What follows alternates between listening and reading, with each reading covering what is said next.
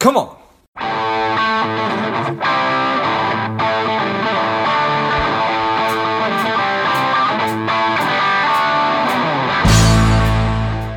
Spending too much time on social? Is your daily screen time over 2 hours? Are you a little bit overweight? Not saving enough money? If any or all of these are familiar, Strive could be for you. The Strive 2-week online bootcamp will help you to detox your mind, body, and money, getting you on your way to a happier, healthier, wealthier, and more confident life. Go to strivedetox.com, strivedetox.com, and get your mind, body, and money right. Welcome to Money Savage, a savage approach to personal finance. This is George Grumbacher, and the time is right. Welcome to today's guest, strong and powerful Lane Kawoka. Lane, are you ready to do this? I'm ready to willing. Excellent. Aloha, everybody. Let's do this. Lane is a real estate investor. He's the co-owner of MFPE Investments, owning over 3,000 single-family homes and multifamily home investments. I'm excited to have you on. Lane, tell us a little about your personal life, some more about your work, and why you do what you do. Yeah, so I started as an engineer out of college. I went to work and bought a house to live in. And that was where I got the bug for this real estate investing. First home I bought was in Seattle, was about $350,000. It rented for $2,200 a month. But more importantly, the mortgage was only $1,600. So $2,200 and minus $1,600 was a lot of beer money at the time for a younger kid. So that was the start of the real estate portfolio because I didn't enjoy my day job. And that was what I saw was my ticket out of the rat race. And that's probably a pretty common thing that you get when you're talking to people, huh? People are like, you know what? This sounds way better than showing up to my 9 to 5 or my 8 to 5 or whatever it might be. Right. I mean, like most job increases or promotions, you only get about 15% bump in pay, and for most of us, it's like $5 or $10 grand. And why don't I just buy another house and create that, right? A lot less butt kissing and a lot less headaches. And you can do it again and again and again. You don't just get capped out on that first or second promotion. Right. Well, I think that's a pretty good piece of framing right there. It's a good way to look at that.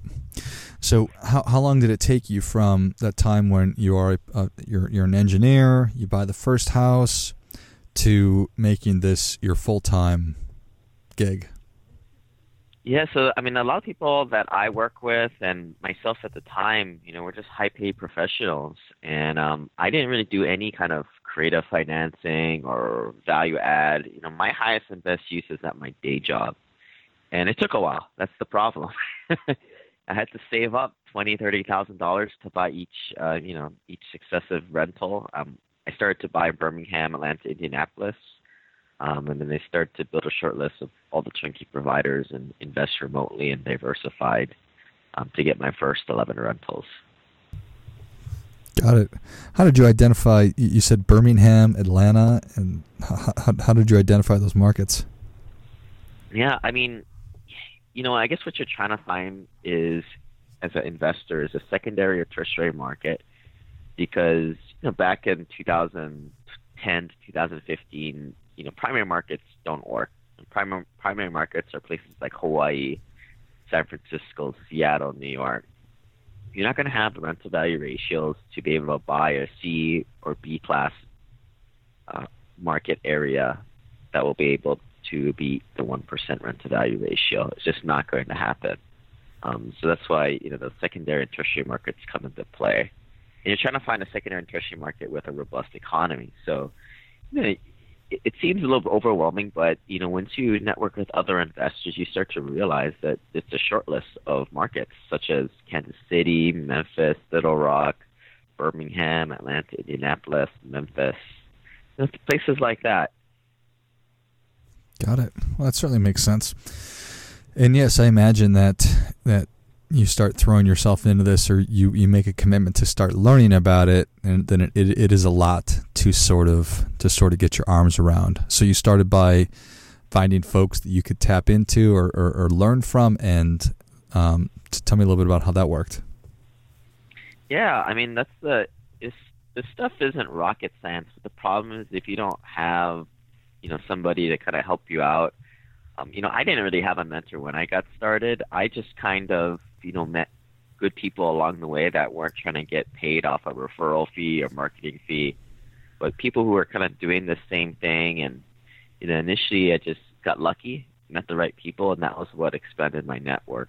And just kept meeting more and more people who kind of did this stuff, who are more on the passive side. The problem is when you go to the local RIA or the free online forums, first of all, most people are broke on those things and they're trying to do wholesaling or flipping.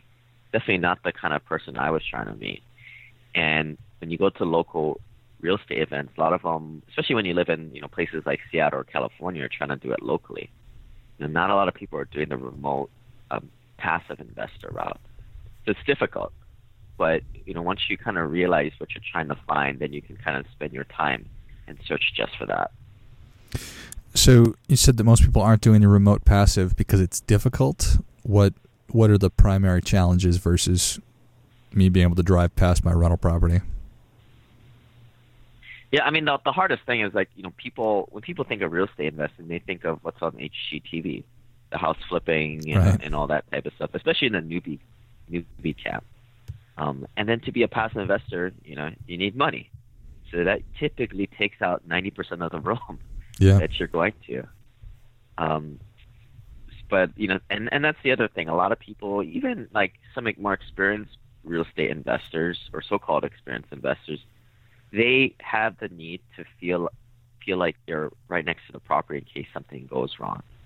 I mean, that's just not the philosophy I go by. I hire property managers, buy the building with enough margin to be able to employ these professionals to do my dirty work for me.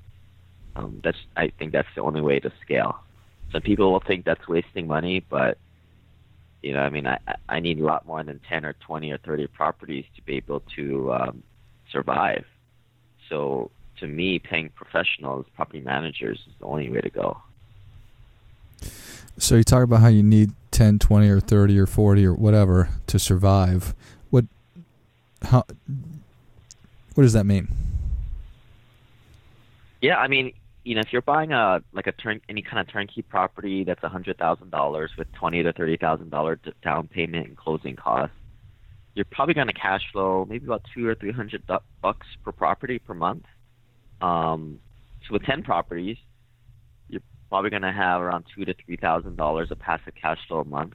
Not bad, and was not complaining. I had 11 properties that did that back in 2015, but I got to a point as an investor where I realized that it wasn't scalable, because with those 11 rentals, I had an eviction or two every year and some kind of big catastrophe that happened every quarter, like a plumbing leak that went into the basement or HVAC goes out. Not the end of the world. A property manager takes care of a lot of the day-to-day and that stuff, but for $2,000 to $3,000, that's not enough for me to quit my day job. I need more, like $10,000 or more. At least what a lot of my investors tell me too. So now you're talking about 30 houses or more. So if you do the math, that's an eviction every other month and some kind of big catastrophe every few weeks. And that was where I realized that the single-family homes or even small multifamilies were just not scalable. And that was where I transitioned from doing what more accredited investors do in private placements and syndications. Got it. Okay. So what did that leap look like then? You're like, okay, this is going to work. I need to be dealing with different kinds of folks.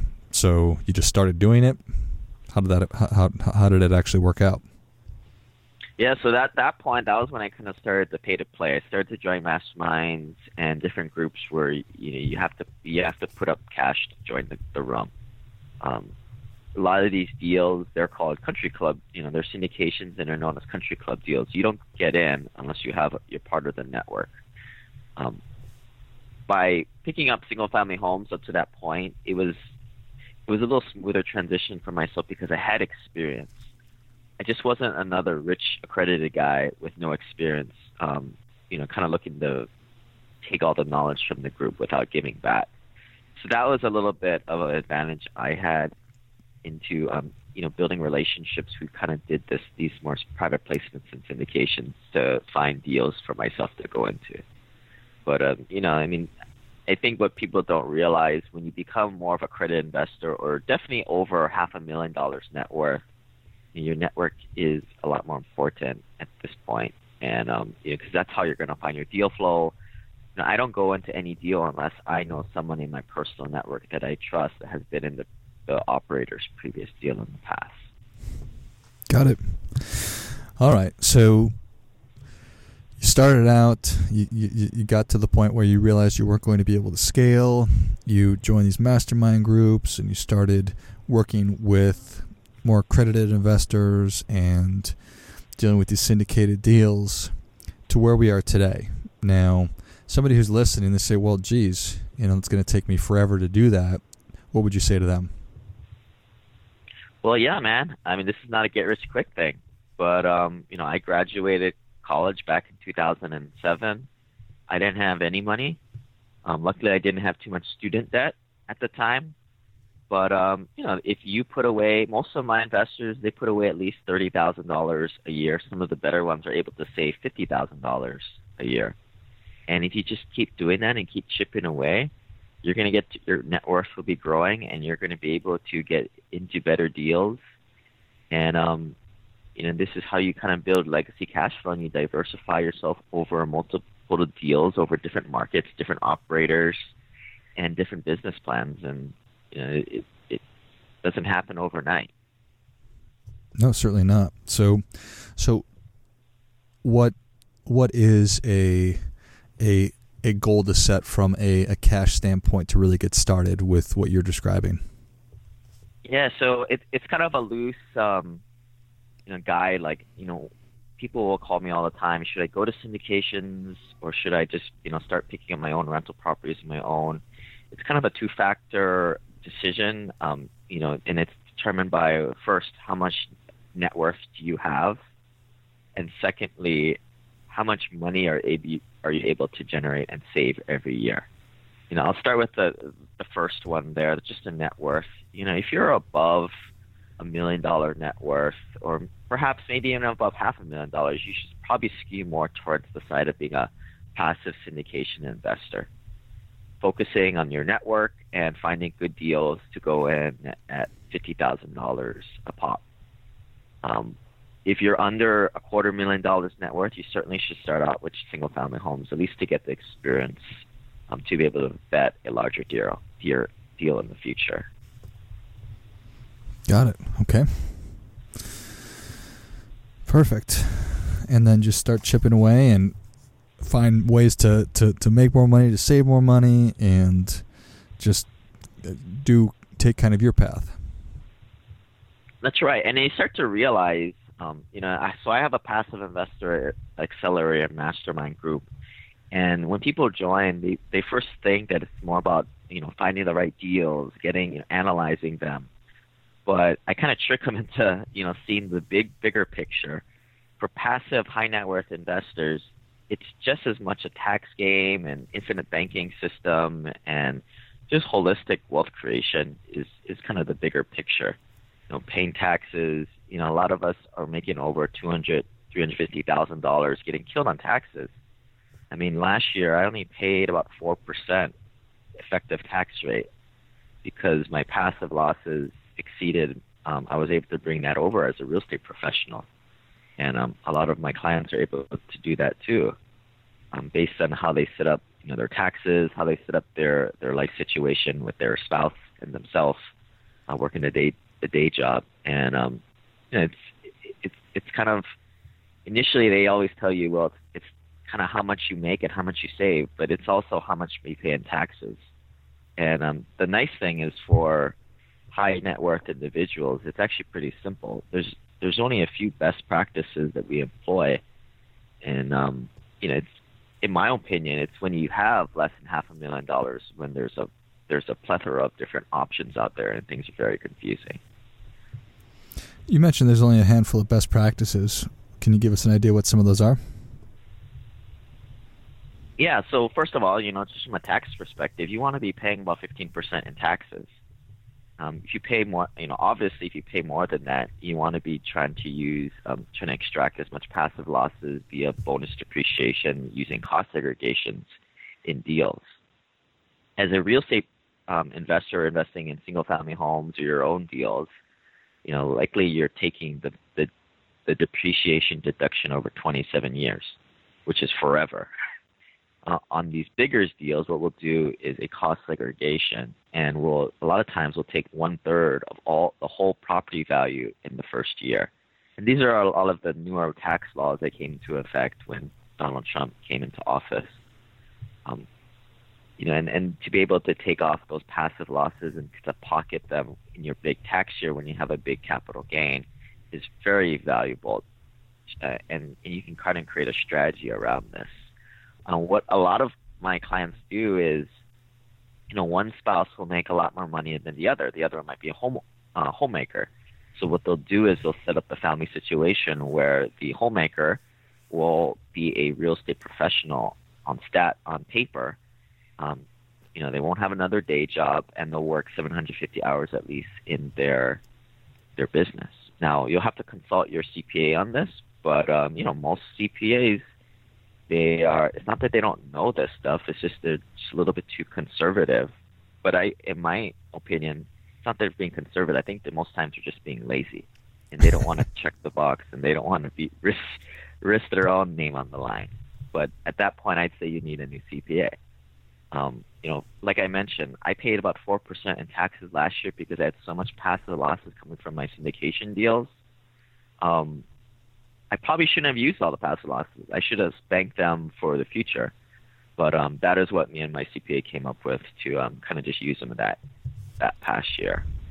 But you have notice this is nobody talks about this stuff, right? And it's all stuff that happens in the garum of the country club, right? Like these are kind of what's been talked. These are the secrets of the wealthy, essentially. Got it. Well, Lane, Savage Nation is ready for your difference-making tip. What do you have for them? Yeah, your network is your net worth. So however you got to do it. Initially, maybe you got to buy some people a nice bottle of wine or take them out to dinner or something. But, if you got to find the right people. And the weird thing is that, once people have financial freedom, really, helping out a new guy isn't going to really help them. So you might have to entice them. You might find the right one to help you. But, without that key person, you won't be able to build your tree of other passive investors, high net worth or credit investors, and kind of stick next to them and follow what they do. In the beginning, you're not going to know much or know any things to do. But, hopefully you can add value back to other people's in other ways. Well, I think that is great stuff. That definitely gets... Come on. And Lane, thank you so much for coming on. Where can Savage Nation learn more about you, and how can they work with you? Yeah, if they want to check out my podcast, Simple Passive Cash Flow, iTunes, Google Play, the first dozen podcasts are all about buying turnkey rentals. But as my story has changed over the past few years, I've transitioned more into syndication investing. So I talk about that all the time. If they want to join my free Hui group on Facebook, it's a private group. They can shoot me an email at lane@simplepassivecashflow.com. But thanks for having me, George. Yeah, it was a pleasure.